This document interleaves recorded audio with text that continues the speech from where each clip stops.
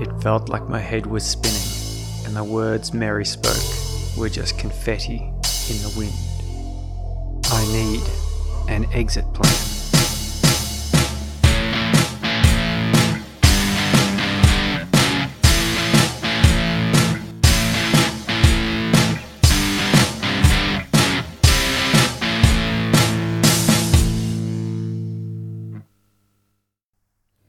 I spoke with project manager Helena today.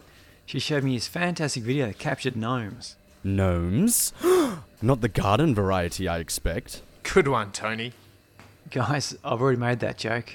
It doesn't count if we didn't hear it. If a joke is told in a forest and there's no one to hear it... So look, anyway, the video was down under the slab at the base of the lift.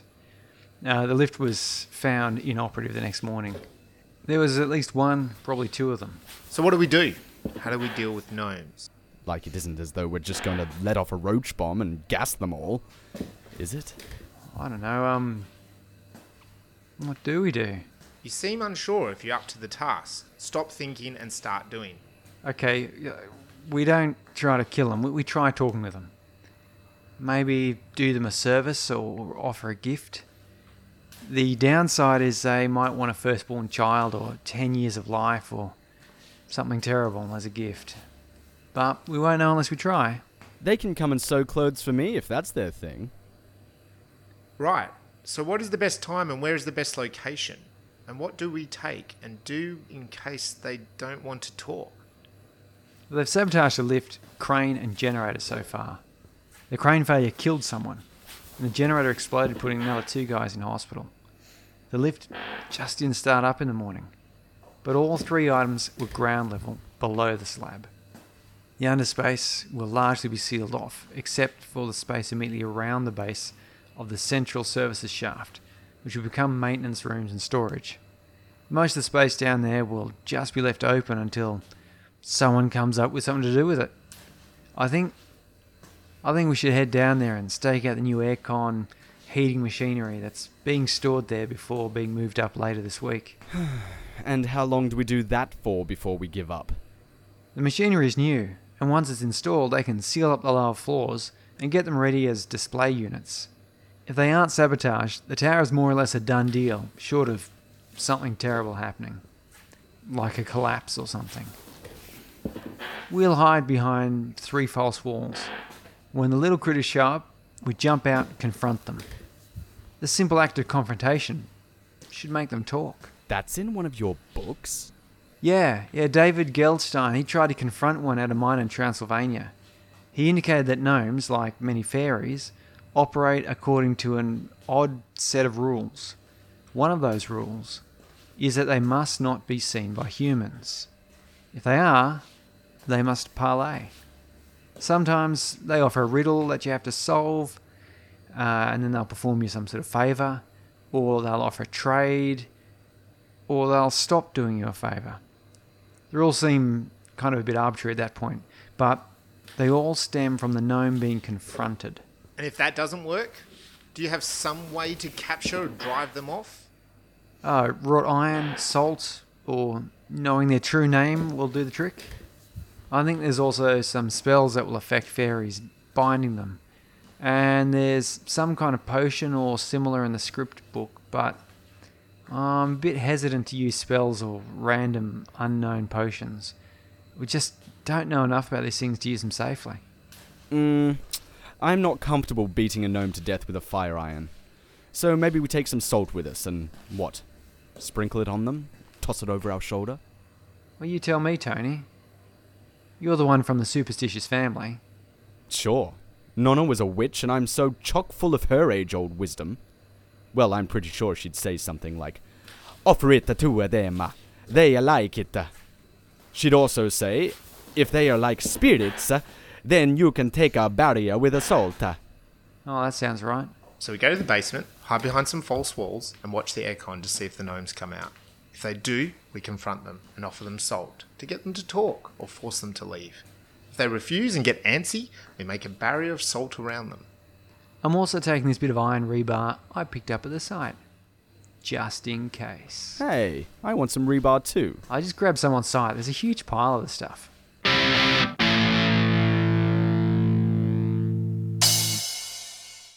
We sat watching that aircon all night and nothing happened. I read more of The Great Journey to see if there was some hint as to how we could entice the gnomes out, but I couldn't make head or tail of what I was reading. I've had some thoughts on it in hindsight, but more on that later. Look, after 4 days of staking out various bits of interesting technology in the basement, we had a stroke of luck. Well, good luck for the case we were working, not as good luck for John. While we waited, I did some research into Redfern, especially the train station. In 1894, there was a rail collision that killed a whole bunch of people. Supposedly, a train took off from the station, ignoring a stop signal. One guy interviewed claimed the signal went green, and so the train went. In the 1960s, a new mail sorting machine was put into the Redfern Mail Exchange, but it kept fritzing out, destroying letters. With a stroke of the dramatic, it was named the Redfern Mangler. With a name like that, I was expecting something a bit more terrifying than a mail shredder. So these gnome or gremlin things, they may have been sticking their hands where they weren't wanted for quite some time.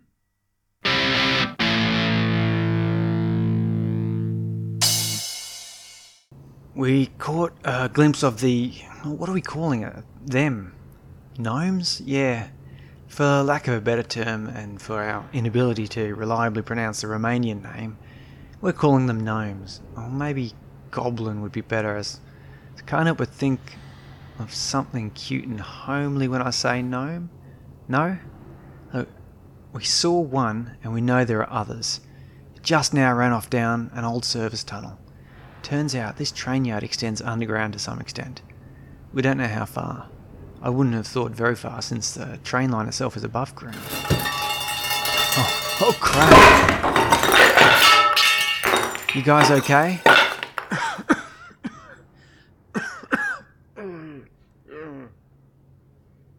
Yep. Back up a bit. Around here, out of the dust. So part of the wall or roof collapsed. We're right on its tail. I thought you said it would stop and talk if we confronted it. Yeah, but it's a gnome. I mean, what do I know? Perhaps Aussie gnomes are more egalitarian in outlook and so don't recognise our authority. Did you see its fangs? It had some scary looking teeth in its head. I'm feeling a little bit better about bringing that rebar now. Well, you two circle around, Tony. You go that way. John, you take that way. I'll use salt to close off this other exits, and then now I'll chase the little bugger back here. We'll trap it in this room. Assuming salt works. I'm alone in a room with a ladder leading up to ground level. There's 3 passages. There's 3 passages leaving here, not quite a junction. The ladder is offset a bit, and the room it is in is small and cramped. I'm marking 2 of the passages and the base of the ladder with salt, and I guess I'll hide myself by pressing myself against this wall. Got him. Oh, okay, there's Coming. it coming. Oh shit, we caught it. We want to talk. Please, can you stop breaking things? I think it's listening.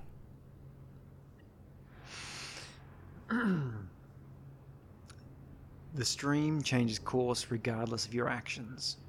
You're trying to delay the inevitable. You're wasting your effort and time. Keep it going. Okay, I've chosen to leap in and bathe in the waters that change. They can't be denied. What used to be here won't be here for long. It will be something new, and you're hurting people. Trade. What did it say? I think it's a trade. We fix it. Oh god, the gnome is coming up to us. Oh, he's bent double like an old man. It looks like he should be on all fours, but he isn't. He's carefully keeping his weird 6-fingered, double-knuckled hand in close to his chest. He's watching us pretty carefully. He's probably wondering why I'm talking to myself. We want a kiss. We need that from you. You want me to kiss you? Okay. No. From him. Oh dear, it's looking directly at John. He did carefully consider both Tony and John, but... Hey, back up, Rumpelstiltskin. Tony, it's okay. Sure. But what do you mean, we? It means me. And me. Crap, another one just stepped out of the shadows. Oh, something else is coming too. It's bigger. And me. Holy crap, the new one is... Well, he's the most beautiful man I've ever seen. He's about as tall as me, he's got wavy blonde hair combed over to one side and hanging to his ear. Straight as I am, I'd think about kissing him myself, actually. Whew. Nope. Not in a million years. Ain't no deal. Tone, be cool. It's a fairy trick. A trap. You'll kiss him and become enchanted or turn into a frog or something terrible. Kiss now. It's over. Tower falls. The stream will stay its course for another day, bather. What should I do? You should... do what you think is best. You can't second guess the motives of gnomes. They don't see things like we do and don't think with the same logic. This situation is one for us and another for them. I mean, who knows? Come here then. Okay, so John is crouching down and planting a kiss on each of the little gnomes. He's looking hesitant to kiss Prince Charming, though. Oh, just kiss him. If you turn into a frog, I'll keep you in an aquarium and feed you flies. The gnomes look at each other. Oh, now they're stepping back in the darkness and they're gone. John? John? I'm fine.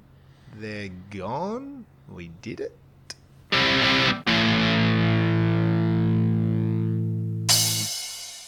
Helena listened to our report and we played back the journal you just heard.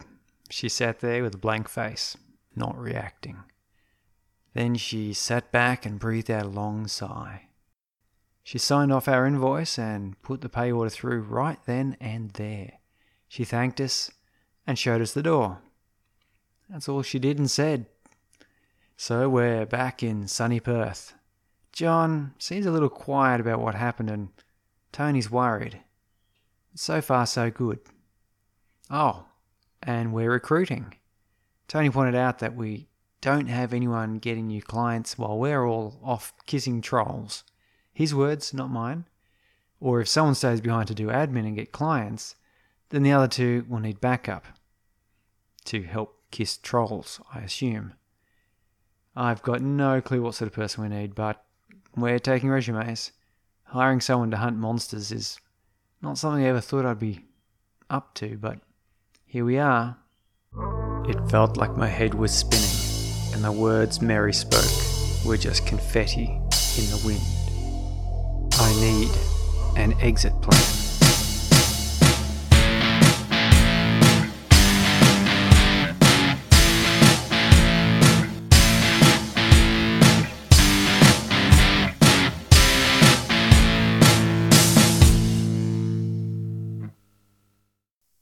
Thank you for listening. The next episode will be released at the same time next week. The novel of Exit Plan Season 1 will be released at the end of March 2019. If you would like to help support the production of this and future works, please consider buying a copy or recommending it to a friend.